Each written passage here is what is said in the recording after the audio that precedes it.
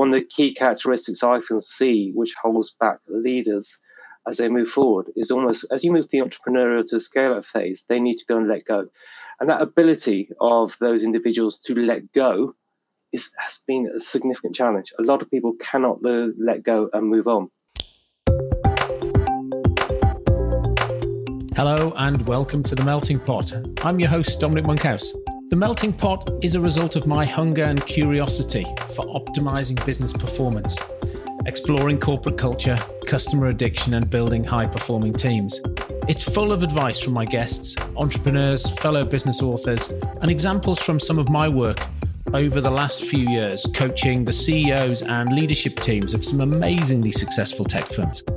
The Melting Pot is my attempt to synthesize what I've learned along the way, to help you build a highly scalable business and realize the potential of your life's work. If you enjoyed the episode, head over to monkhouseandcompany.com/podcast to find today's show notes and more editions of The Melting Pot. While you're there, if you subscribe to the newsletter, you can pick up a copy of my new book, Plan B, How to Scale Your Technology Business Faster and Achieve Plan A. Enjoy. Hello. Today I'm speaking with and learning from Stuart Ross. We're talking about the book he's got due out in a couple of weeks. But his background, he's now a business coach. But he started life as a buyer for Burton, Arcadia Group, and then he joined Boots and he was part of or led a number of innovations at Boots. He launched their first website and they wouldn't pay for the .com at the time. The IT manager would only let him have 25 quid for the .co.uk. So years later, they had to spend a fortune to get the .com brand. He launched some innovations in Hull. They did a sort of half-hour delivery. You know, that feels like it's just a thing today, but that was back in the late 90s on digital TV in Hull. He launched the meal deal. So now almost everyone on the high street has buy a bag of crisps and a sandwich and a can of Coke and it's a deal, and that was one of his innovations. He worked on the Advantage card, which was an interesting revenue split between the consultancy that developed that and Boots. He rolled our brand out in Japan, so he spent a very successful career with Boots doing a whole load of innovative work. And after that career, he launched his consulting coaching business called High Growth in 2012. And he works with a range of clients across the UK and the US. So we're going to have a chat with Stuart. He has been featured also in The Guardian, The Telegraph, and by the BBC, particularly around what it takes to build a scale-up business. Great conversation. Really enjoyed talking to Stuart. Could have talked to him all day. I'm sure you'll enjoy it. My name is Stuart Ross. I run a company called High Growth, where we're focused on helping organizations wishing to go and scale their sort of businesses, making the job of scaling both easy and enjoyable and avoiding the errors and the challenges along the way. Stuart, brilliant to have you on. It's always nice to interview another coach and see where their background, how they've ended up in coaching and pick their brains on the things that are working. Do you have a speciality or do you bring your functional expertise to coaching? You know, how do you end up coaching? So how did I end up with coaching? Good point. So my background within the sort of retail, so originally, within the likes of Boots and Arcadia as fashion buying, heading up some of the retail areas. I ended up working and heading up joint venture for a company called British Land, which is a tech company, which I scaled up very quickly for them and sold off. And then I spent 6 months coaching the British Land board about how to go and run, a PLC company. And I fell in love with coaching. I fell in love with basically the whole people management side. And so I followed my passion then, which was really about helping businesses scale. So for the last about 14 years, I've been running a company called High Growth. And the particular focus is helping companies focus on really 4 areas. And these are the 4 areas which I find really make a difference helping companies scale. One's around leadership. Secondly, around building a high performance team. Thirdly, around creating a strategy to keep ahead of your competitors. And fourthly, around implementing that strategy consistently. You master those 4 areas, then you go and achieve your vision. So that's where my passion is. And we use a framework called High Growth Framework, which helps companies implement that successfully. And you've got a new book coming out? Yeah, the Scale Up Leader.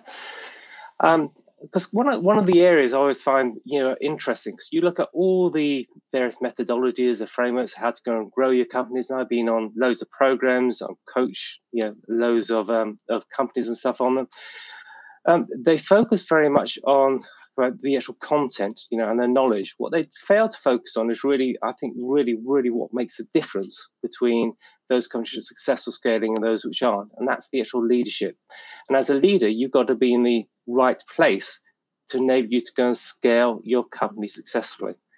So my new book is called The Scale Up Leader. It focuses on saying, are you ready to go and scale, not only as a business, but also you as a leader? And what are those 10 particular characteristics or strategies that you need to go and master as a leader as you move from the entrepreneurial to the scale-up phase of a business? Is there one that's hardest? Or is there one that is least obvious? There are some... they're harder for some individuals versus others because it's down to you as an individual, and also in terms of where you are and your makeup as to what makes it hard and what doesn't make it hard. The point I always start with, though, is saying, you need to go and make the decision whether scaling your business is right for you. It's not a part-time job. You can't just be interested in scaling your business. You need to go and be 100% committed. It's only if you're 100% committed can you really go and achieve that success. Recognizing if you're going to be that committed, that's also going to affect other areas of your life. It's going to affect your family. It may affect your health. It may affect, how much time you're going to spend with your friends. So you need to look in terms of, right, are you ready for that? Are you ready to make those challenges and those trade-offs to enable you to then go and move forward? And is that, I'm guessing we've got some clients who would look like that, where they've been running a business successfully for a period of time. And then for whatever reason, they've said, I don't know, our 5% a year growth is not enough. Now what we want to do is do 25, or they, it's run as a lifestyle business, but there's no asset value at the end. So now it's okay. Now we need to scale it because I want to exit this business and do something else. And I can't sell it as it is today because it really doesn't feel like the exit value would be enough for my life's work, if you like. It's like anything, isn't it? It's like getting fit. Like, you can't wish yourself fit. You actually have to go and work out what you're going to do and then put some sweat in. You've got it. And exactly as you say there, it's changing who you are and putting in those right habits and those right behaviors to enable you to go and actually scale. If you continue to do what you've always done, you're always going to get what you always get. The only way you're going to go and change and move to the scale up phase is if you go and change yourself. The organization is very much a mirror of where you are or your team is, as a leader. Yeah, I say all the time to people, the company can't outperform its leadership. No, totally. They can wish all they like, but it's not going to happen. Are these 10 things based on some research you've done, or is this a sort of your life's experience?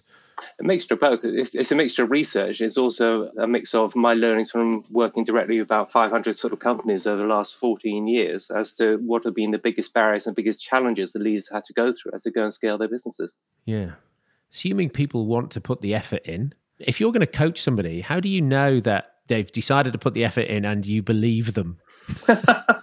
How do you measure their? Because there's nothing more depressing than coaching a client and then realizing they're not prepared to do the work. It's frustrating for both parties. How do you judge that? That's a great question. I think part of the way you actually judge it is their awareness of what they're about to go and embark upon, and also the size of their reason why. Because if the reason isn't strong enough, then people will find excuses not to go and do things. So that why and that emotional connection to that why needs to be what that key driver is for that individual. Uh-huh. Do you have some good examples? Very often it goes down to the legacy they want to go and leave their children, for example. It goes beyond them. Or alternatively, it's almost a contribution, the legacy they want to go and leave, in the world. Importantly, it's not about, let me put it this way, it's not about the own individual's ego. It's not about their significance. It's not about them being seen sort of, the best in their field. It's more about, I guess, giving back. It's more about that contribution side. There's a brilliant phrase, I think, from, is it Good to Great? And Jim Collins, and he describes in terms of the time tellers and the clock builders. And the time tellers are those which watch the time. It's all about them. Everything's centered around them. Whereas the clock builders are those leaders which are really building a legacy. So the actual organization or the company is going to live and stuff beyond them. And what I personally find is the time tellers, there's only a finite time journey stuff with them. But the clock builders, those are the ones that are really passionate. They're going to go and put in that extra effort. They're the ones that are going to work through the struggles and the barriers to enable them to go and be successful. So the challenge is, are you a time teller or a clock builder? And the clock builders are the ones which I believe ultimately achieve that success. Uh-huh. What else do you need as a leader in a scale up? Well, there's a whole load of characteristics. I mean, the first one is you need to make sure you develop the right habits. Sounds obvious, but when you talk about habits, who you are, as determined your habits you practice on a day-to-day basis. So the key habits I'd encourage people to develop are things like energy management, things like time management. Hang on, stop there. Energy management. Go back to that. I mean, Chris Barris Brown and I, when he and I were on the podcast, he was, his big thing is about energy management. But what do you mean when you say that? So instead of time management, think of energy management. Your body typically throughout a day, throughout a week, throughout sort of quarter, will follow a typical cycle. When you feel more energetic and you need that recovery time. Put it another way, when you think of top performers out there, whether it's athletes, whether it's maybe actors, what do they tend to do? Well, they tend to perform about 5-10% of the time. And the rest of the time is spent in training or recovery. In business, it's the other way around. You expect the business owner to typically work, at probably 80-90% of the time, and they spend very little time sort of recovering. So you need to get that balance back in there. So when you talk about the basics of energy management, it comes down to things like what we call the ultradian rhythm. So basically every 90 minutes, you will go through a natural bodily cycle where you need to have a break after 90 minutes to go and recharge before you move on to the next 90 minutes. Have you built those good practices in place? What about, the time you actually work? Are you a morning person? Are you an evening person? How do you actually make sure you actually maximize that time from the day? Jeff Bezos says he doesn't make decisions in the afternoon. Yeah, there you go. And right through to, what practices do you have to make sure you do go and manage your energy from the way you eat, from the way you sleep, which I think yes, Chris, I think Jeff Bezos is a classic one around sort of sleeping and stuff as well, making sure he gets his set 8 hours sort of every single day. Right there through to the degree of exercise and stuff you do. All those things are important to go manage your energy because you're feeling in the good place. That's when you start producing your best results. That's when you make this critical decision successfully. And it's interesting, isn't it? Because as you said earlier, the organization is a mirror of you, and if the CEO's habits can have a huge impact on the organization. I've worked in some companies where the CEO's pretty fit, and most then you end up looking at the executive team maybe a year later, and they're all quite fit. And along the way, the people who had no interest in exercise just sort of end up dropping off. And it's not, and it's not a specific. There's no specific desire to mold the executive team around that, fitness habit, but it just sort of happens. It starts to coalesce. Exactly. Yeah. I think John Caldwell from Mobile Phones, whatever, was the classic around that in terms of him running sort of marathons, going out running every sort of lunchtime, having the team around him. But I remember the days when I started, many years ago at the Burton Group. The CEO, then a guy called Sir Ralph Halpern, he used to have a gym, underneath his office. He had the jacuzzi in his office, but the gym was underneath his office. And if you're anybody, if you're ambitious, which tend to be either the senior execs or the young guys, starting off, we were down there at 6:30 every morning training with them. Simple practices, but again, that still rubs off today.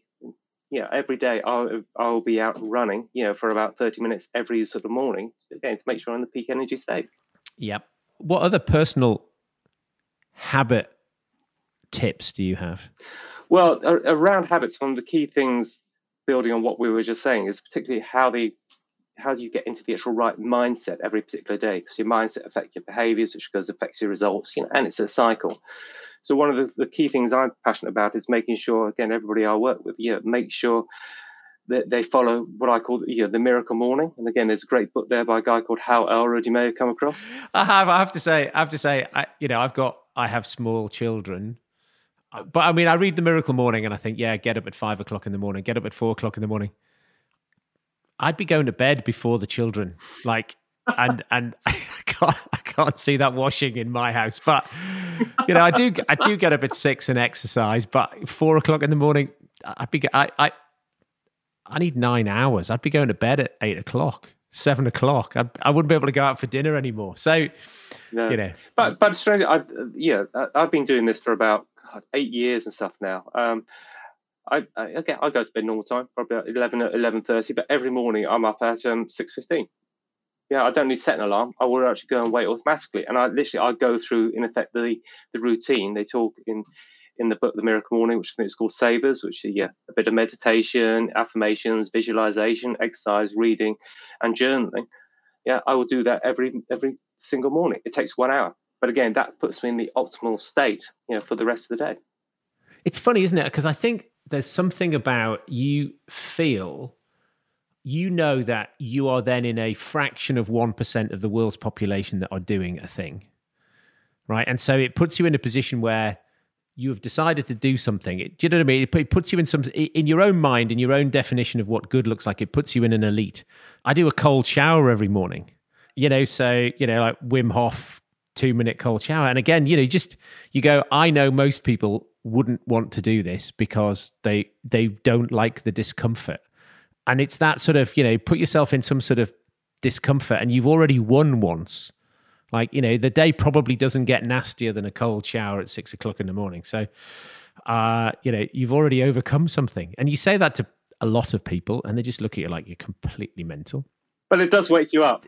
It does. And one of the things I read, Michael Mosley, he of the 5-2 diet. Yeah, so he did a series on BBC radio recently about habit stacking. Yeah.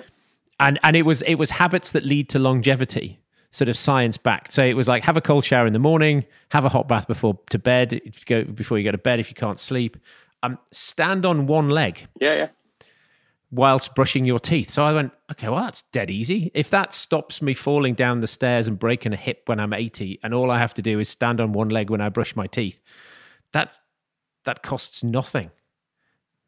And once you started to do it, then it's all sort of habits and rituals, and as you say, well, even time blocking, saying, right, there are certain times of the day, as you say, that I do my best work, I'm going to do that, or change. I won't allow people to book meetings in the morning if meetings are an afternoon thing. It's been deliberate.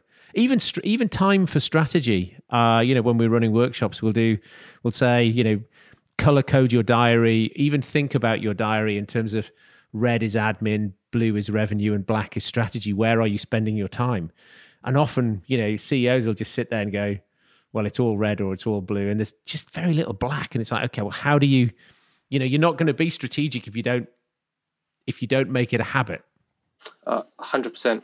And what's interesting, certainly the conversation I'm having with most of my clients at the moment is, okay, they've entered the new year, they've set their goals or what they want to achieve or their intentions over the next year. The question I was asking, okay, well, who are you going to be? Who do you need to be to go and achieve that? Because the danger is, again, people will end up continuing the way they were over the last year. Yeah, they need to go and change the habits and who they are to become. The person they need to become is going to deliver the goals they need to achieve. What do you think about the people that they hang out with? Have you read my book? No, I haven't.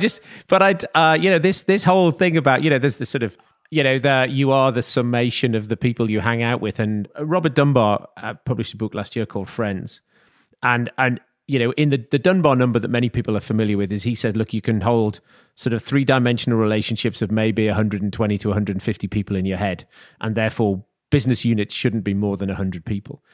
But he also says that you spend 60% of your time with about 5 people. And then you spend, I think, and he's got some, sort of concentric circles of where you spend your time. And this whole, you are the sum of the people you spend the most time with. And so the couple of things building on that. I mean, for me, that's one of the other characteristics you need to be sort of addressing as you go and scale up. Yeah, who do you need to go and spend time with? Exactly as you said. I think Tony Robbins said it originally. Who you spend time with, is who you become. So one of the simple exercises I get clients to do is, okay, if you do a 2x2 matrix, on one axis you've got basically givers and takers, and on the other axis you've got positive and negative. Go and divide those people you're spending your time with, including your family, into each one of those quadrants. And clearly, the ones you want to spend most time with are the positive ones and the givers. Yeah, those are the energizers. Those are going to support you with the way you want to go.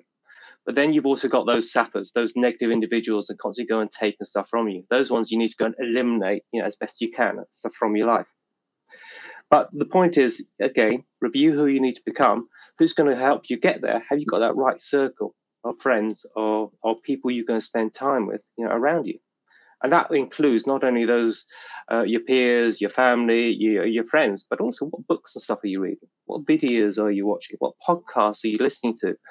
All those will help you become the person you need to become to achieve your goals.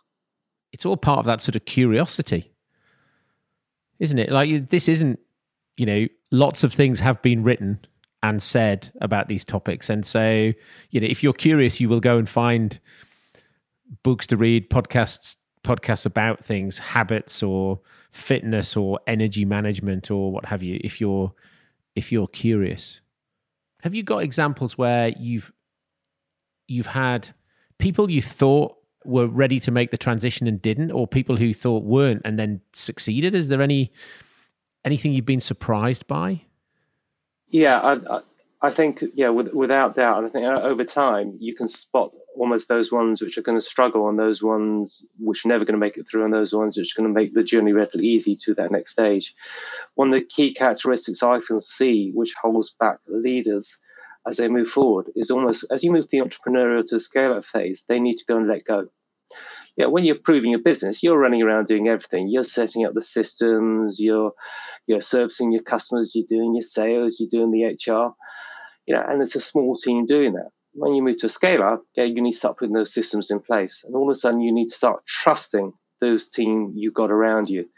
And that ability of those individuals to let go has been a significant challenge. A lot of people cannot let go and move on. There's a really good book, which you probably have by Liz Wiseman, called Multipliers. Where they split out diminisher and multipliers. Again, when you're an entrepreneur, when you're starting out, you're very much a diminisher. Everything's under your control. You're micromanaging. You're making sure you're delivering. You're giving your best service. The challenge you've got as you become a scale-up leader is you need to move to become more of a multiplier. And the way you go and do that is by letting go and trusting. A lot of individuals will struggle making that transition. Part of it due to stories or backgrounds or something which happened to them in the past, many of them as a kids. Their beliefs, their values, whatever. But that's often very much a challenge. Well, or just being busy. I've worked with some clients, got a great example in my mind where, these two guys just said to us, we just hate this. Like, this is just awful. It's like Groundhog Day. We get up and we go to work and we fail every day. And we look at the team and the team look at us and they know we're failing. And we just hate this. So either help us to love it again or just take it off us and sell it, give it to somebody. We've just got to the point where we don't care anymore. Mm-hmm. And they had this sort of parent-child relationship going on with their teams. And because that's how they did it, they'd step in and do it all the time, disempowering everybody. There was no point in actually finishing anything because the team knew that the boss would finish it. And they behaved the same way with their team. But they're busy. I mean, it's a successful business and they're busy. And so it's now going to take longer for anything to happen if they stop doing what they were doing. And so it took a little while for them to trust that people would actually do the work if they were just given the space. Mm-hmm. 5 years later, they love it and they haven't sold it and they're very, very happy. Right. But it's just hard. And I mean, they were just in this awful sort of mental spiral. They couldn't see a way out. It had got really dark for them. I'm glad they reached out because otherwise they would have just walked away from it, I think. And that's a great example. I see that often. And one of the key things I get clients to do is as they start going through that, I mean, clearly, as they move forward, you start to scale, you need to be spending your time as a leader of a company on the highest value activity within that business. So you're playing to your strength or your superpower. So one of the things I get them to do on a daily basis is instead of doing a to-do list, get them to produce a to-stop list. I get them to do that for 2 weeks. And that is very often enlightening in terms of, okay, there's all this stuff I should be stopping, and should be delegating, which is going to free up and give me more time to go and actually grow my business. How good do you think people are at spotting their superpowers? And do you use any tools or is it you just get them to take them on a journey of discovery? Yeah, it's fascinating. I do retreats, and one of the key things I do on retreats is take people through a journey to go and help them connect again with, who they are, their authentic self and really what drives them. And one of the exercises we do within the retreat is we identify, as say, people's passion or their superpower. And generally, it's something which they were passionate about when they were a kid, which they'd totally forgotten about. When they were, 6, 7 years old, in terms of where they were spending their time, where they were spending their energy, what they really got them excited. You take them back there, they start getting glimpses about where their true passion is. And what again? Give me some examples. Like model railways, or no? I mean, you're talking about the way in which they interacted with people. Well, everything from the way, for example, they interacted with people, right there through, people forget in terms of their passion, for example, around sports when they were young, that age, or their passion even around their creativity and drawing, and right the way down to cooking. A whole load of stuff they start connecting with and start saying, okay, I've forgotten, I really love that. And start connecting and stuff back up with that to drive their passion forward. It's fascinating, isn't it? And I mean, if you take that example, I guess you're thinking about somebody in particular. How did they then link that, reawakening that passion to leading differently in their business? They closed their business and opened up a restaurant. Okay, I see. Right, okay. But they love it now. Whereas before they resented their business, they were working, for the business. They weren't following their passion. They weren't following in terms of, that stuff which really energized them, what they're really good at. By taking through this process, they said, okay, what I really enjoy, is the actual whole food side, the cooking side. So, they ended up pivoting totally their business, and opening a restaurant and food bar as a result. That's funny. I spoke to a CEO recently, and the conversation was basically, he said to me that he just hated his job. And I said, well, why do you stop doing it then? And he said, what do you mean? I said, well, look, it's your business. You're the CEO. What is it that you enjoy doing in your business? And he told me it was, one of the creative roles. I said, well, why don't you do that? And he said, what do you mean? I said, well, you don't have to be the CEO because you own the business. Income, equity, and control are 3 separate things. You could own the business and be the creative director. Somebody else could do the things that you don't like to do. And it had never occurred to him that he didn't have to do the things that he didn't enjoy doing anymore. Yeah. It's sort of staggering to me. But then, we're looking at it from the outside, and he's somehow, he's running the biggest business he's ever run. He's had no formal training around being a CEO or running a business. He started something, it's become quite successful. And the job he was doing at the beginning got it to be successful. And now the job he's doing, he hates. And it's just fascinating that people turn up and the business owns them, if you like, rather than them getting any joy or energy from it. It's fascinating. But and just building that, what's also fascinating is when you go back into people's lives, did they really choose their career path, or was it something, for example, a teacher said to them, or was it something, for example, their parents' expectations of them? And I'm always astounded by the amount of leaders I come across who appear successful, but exactly as you said, they're not enjoying it. And when you look as to, okay, what's the reason why?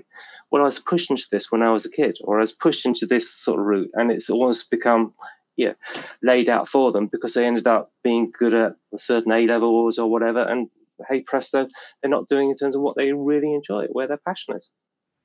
Well, back in the day, I used to sell drugs for Glaxo, and I used to come across that every day because I'd see, the people I was calling on were doctors, and they'd got 3 A's at A level, so they went to medical school. Exactly. And their passion wasn't communication skills, and now they're spending 60% of their time chatting to incontinent old ladies. And they're like, why have I wasted my intellect and 7, 8, 9 years of my life to be doing this job that I hate? And that was so depressing. But they just felt they were stuck. The sink cost fallacy just kept them doing it every day. Yeah. Unbelievable.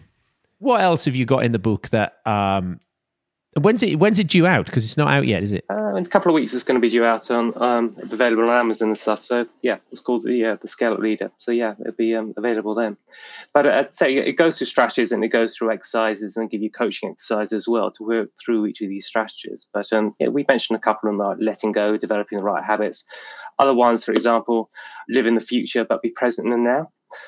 What I mean by that is you look at the most successful companies and business leaders out there.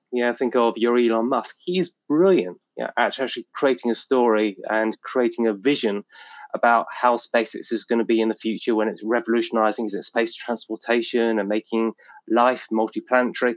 And it's almost his team are there now. They're living and breathing that into the culture today. So part of the skill as leader is defining a compelling vision, but also living, being that team, the individuals, the leaders today. But on the other side of the coin, you also need to face the truth and confront the brutal facts also happen to you on a day-to-day sort of basis. So again, you look at the likes of Dyson or who's it, Jim Carrey, Sylvester Stallone, all those guys. All those guys had a clear vision of where they wanted to go and who they wanted to go and be. They weren't achieving it, and they were having to confront the daily reality of living and surviving on a day-to-day basis to go and focus on where they need to get to. So, part of that skill you need to develop, I believe, as a scout leader is having that balance between the two. That balance between living in the future, but also confronting the brutal reality of what happens on a day-to-day basis. Yeah, I was impressed when Elon Musk, when Tesla had this, when he'd said they were going to hit this production goal, and then he found himself sleeping in the factory. That on getting his hands dirty, sleeping in the factory every day, energizing the team to, they put up marquees, they extended the production line into the car park, to hit a goal. And that's some people are good at the vision, but aren't good at the execution. And so that was a great example of being present in the now, right? It's like, there's a hurdle we need to overcome today, right? Not just a pretty picture for the future. Stuart, what is it you now know that you wish you'd known earlier?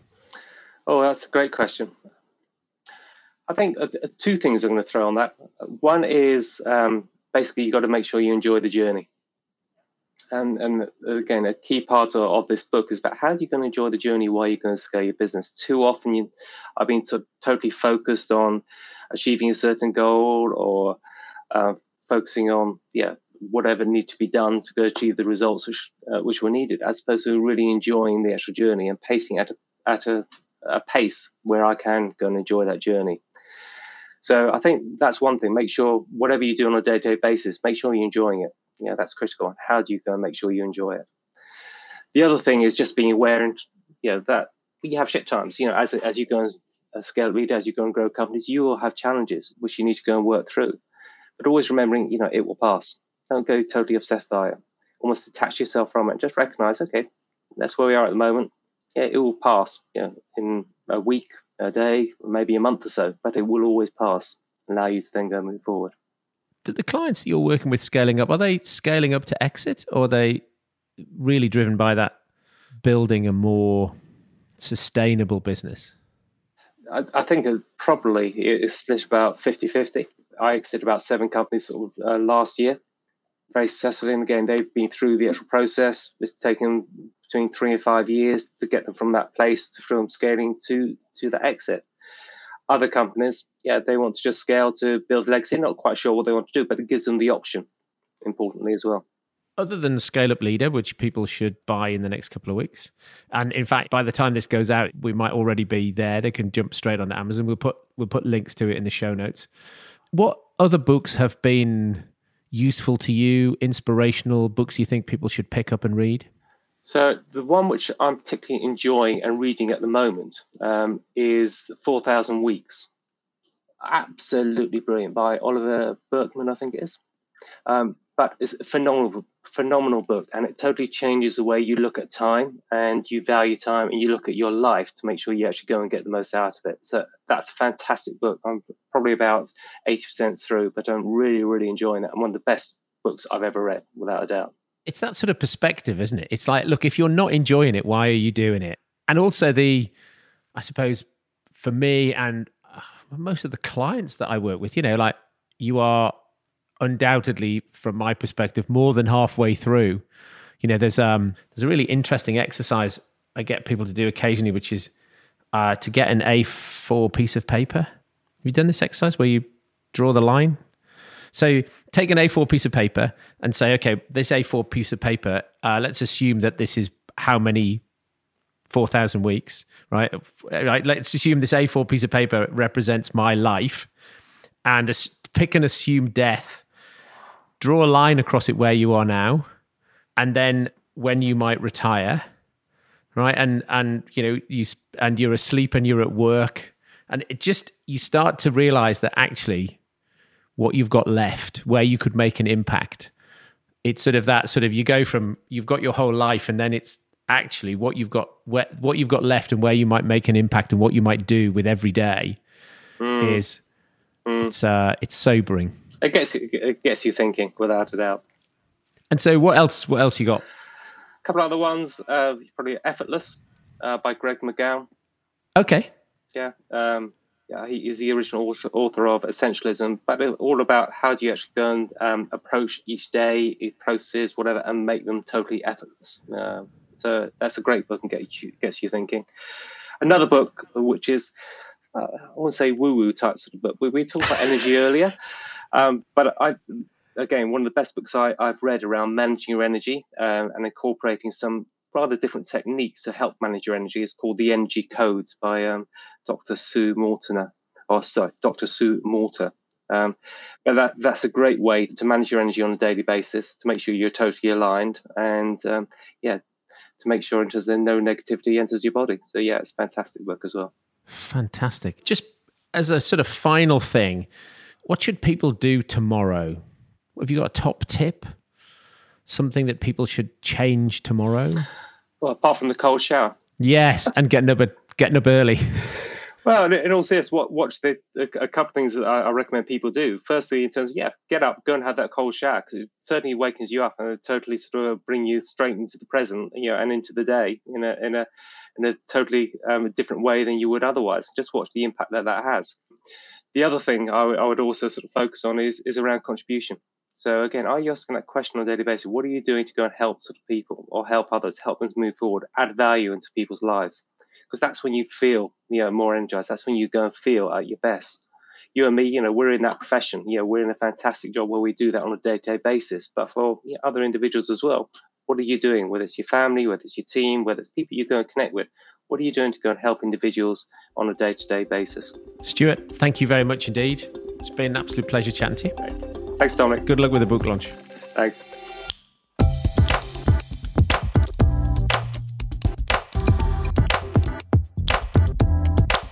Thank you for listening. I hope you enjoyed that as much as I did. If you'd be kind enough to leave a review, it will really help other like-minded entrepreneurs find this podcast and grow our community. For all information relating to this episode, you can go to monkhouseandcompany.com/podcast, where you'll find some cracking show notes, additional reading and links relating to our guest. There you can also find my blog and past episodes of my subjectively not crap newsletter, where I'll update you on the best articles I read that week, some recommended books and other podcasts. Thanks, and I will see you next week.